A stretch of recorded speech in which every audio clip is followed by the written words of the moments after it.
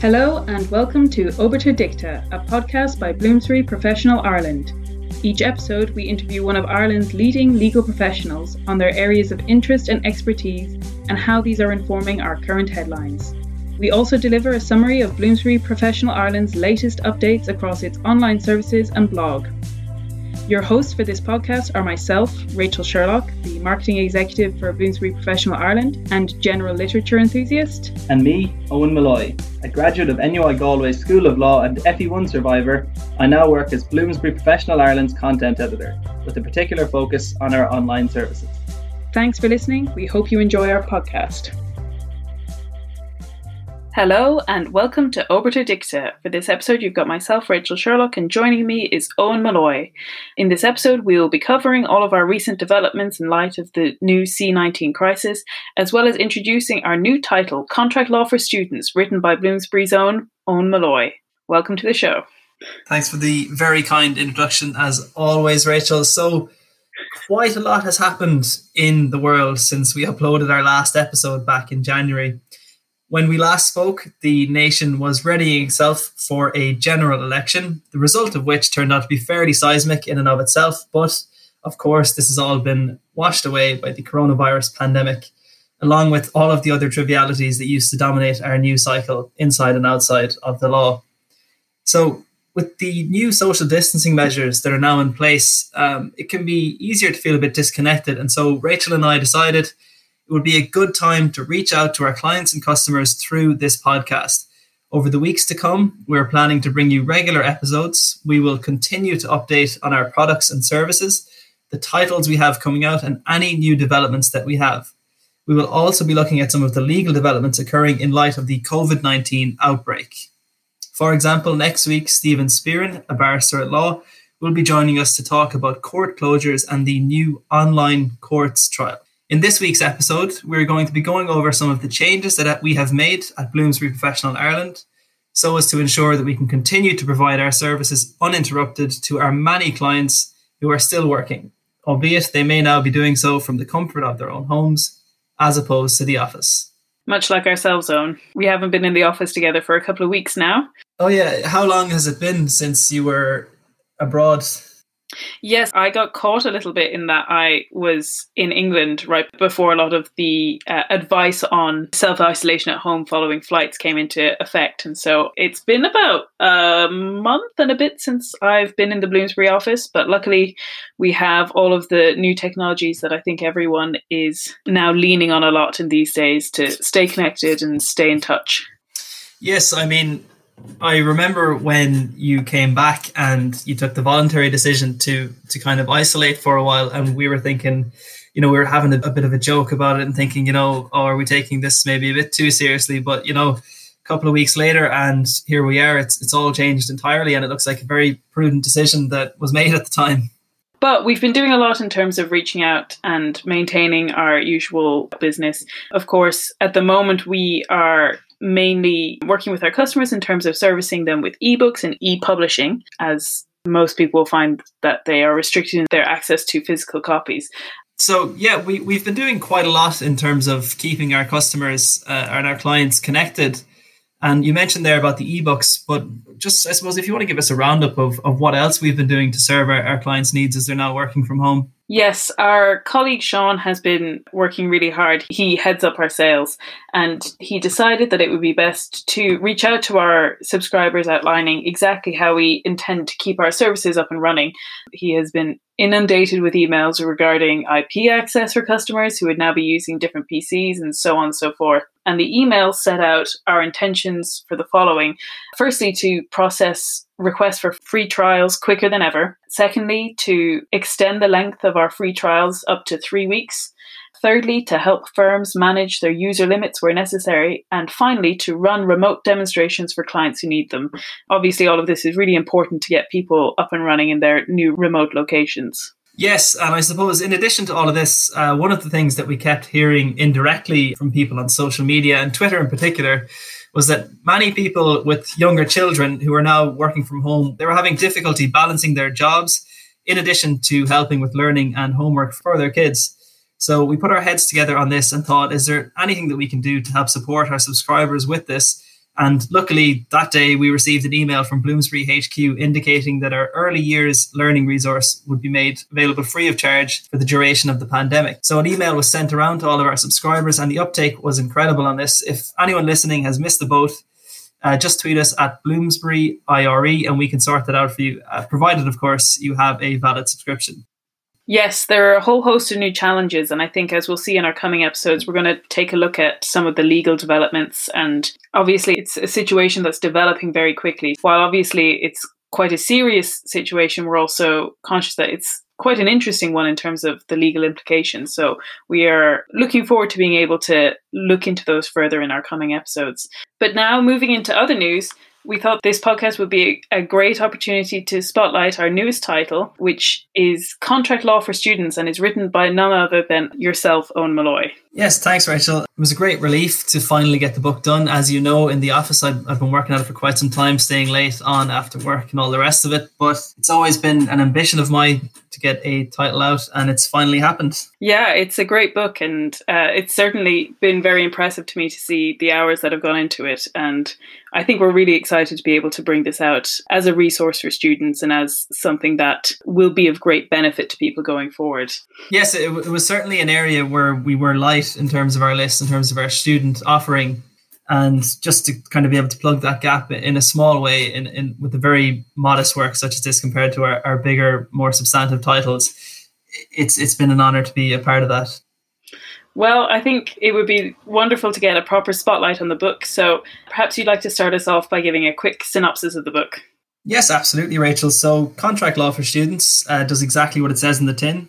It aims to be a clear and accessible textbook, and it's roughly 400 pages in length. So it's aimed at undergraduate law students, as well as those who go on to complete their professional exams. So solicitors taking the FE1s or barristers taking the King's Inns entrance exams. The substantive chapters of the book mirror the requirements of the FE1 syllabus, but there are several features of the book which I believe will be particularly useful to students. Namely, each chapter ends with an academic commentary section, which aims to give students an introduction into a particular debate which may be raging within that topic. So an example of this would be within the doctrine of consideration, you have the oft-cited observation of Professor Atiyah that consideration is not a true doctrine of the law, but it is rather a byproduct of ex post facto decisional rationalization, and so forth. So there's one of those at the end of every chapter. Now, in addition to this, there are also many new developments which have been covered in the book up to January 2020. So there is the Consumer Insurance Contracts Act from 2019, and this has the potential to completely overhaul the duty of disclosure and other aspects relating to contracts uber and fide. There is also a 2020 case on contracts in restraint of trade in Ryanair versus Bellew. And there is also included in the book is the restatement of the law and penalty clauses by the UK Supreme Court and so forth. It's clear how much effort you've put into making sure that it's a resource that is as up-to-date as possible, as comprehensive as possible. I think most people would be surprised to hear that it's 400 pages long. Well, yeah, most of my friends were very surprised to hear it was 400 pages long. That was the feedback when the initial orders came out. A lot of my friends getting in touch said, I didn't think it would be this chunky, this thick. But I suppose the reason for that is that it covers the main substantive chapters of contract law, which are included on most academic syllabuses or syllabi. But the book also includes a general introduction to contract law, which includes sections on the history of contract law in Ireland. And then there's also a bit more anecdotal chapter on navigating the professional exams, which correlates to my own experience and kind of things that I learned through taking and navigating the FE1s that I wanted to pass on. Actually, that was something I was going to ask you about. Clearly, you're writing from your own experience, and I was going to ask what inspired you to write this book. Well, yeah, that's a great question, because not many 24-year-olds would spend most evenings of their first year living in Dublin, toiling away, tapping away at the keyboard, writing a law textbook.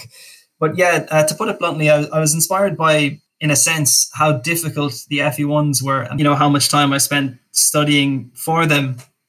I ended up with the kind of a shell of a book, which were my own typed notes, and I got them bound. And I suppose it came about quite in a funny way, I suppose, because I found contract law to be quite difficult at undergraduate level.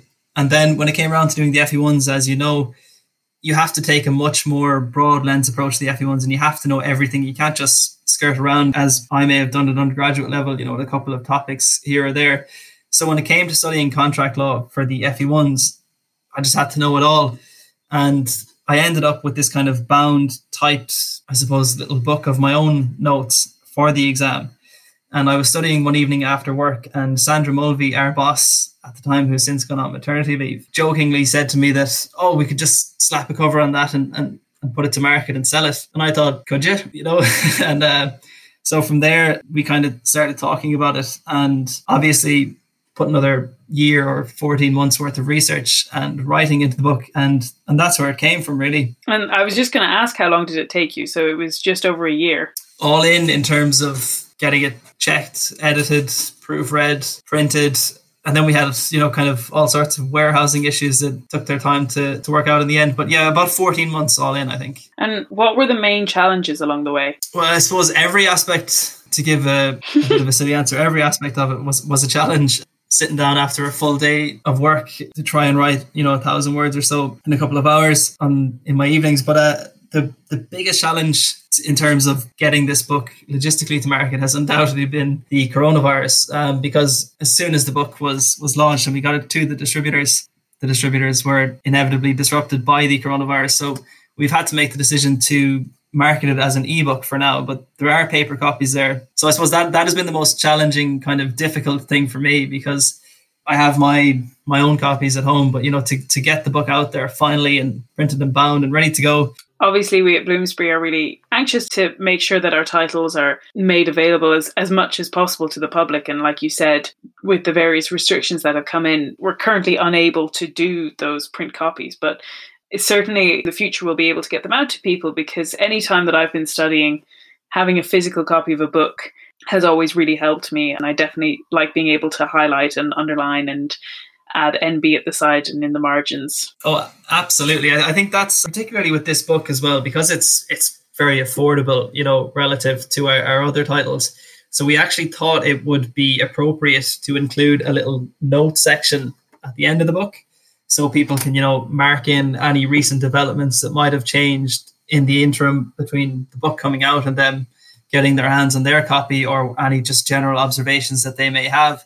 So yeah, definitely for this book, I would think that if I were studying, I would like to have the hard copy.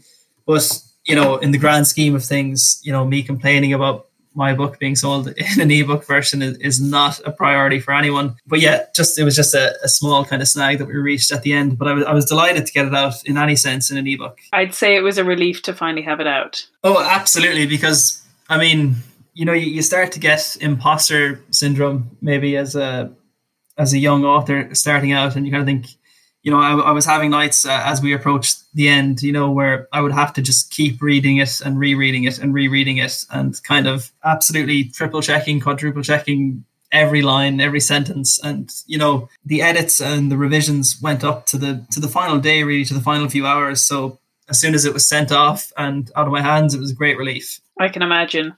And so in the season of lockdown, will there still be a launch party? Well, if the restrictions are slightly lifted, and I think there was a time where you could have gatherings of up to 100 people, is that correct? Even if it was maybe just a week.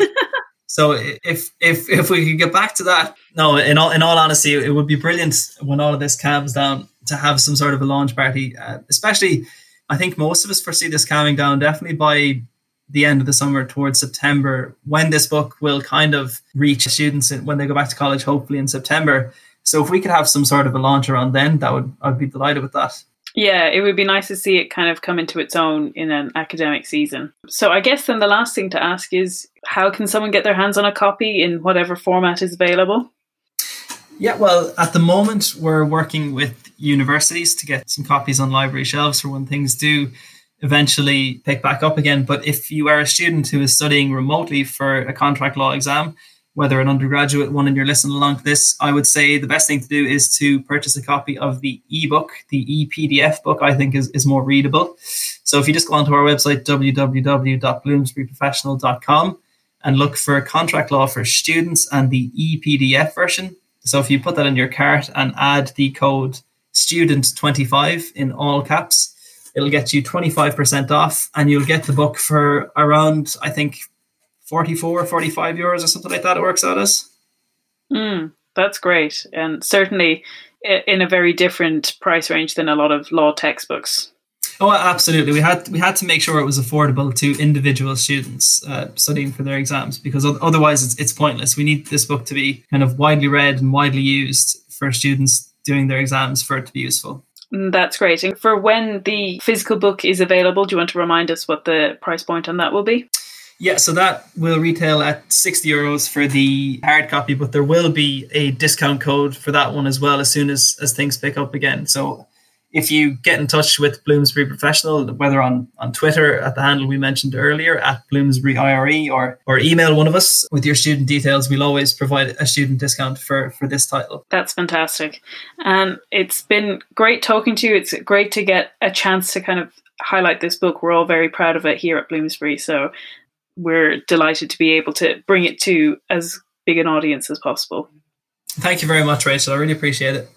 And thanks so much for joining us, and we'll be back. We have decided to ramp up our production on this podcast to bring you more regular updates in this time. So hopefully we'll be joining you probably within the next week or so with a new episode, and we look forward to talking to you then. Goodbye.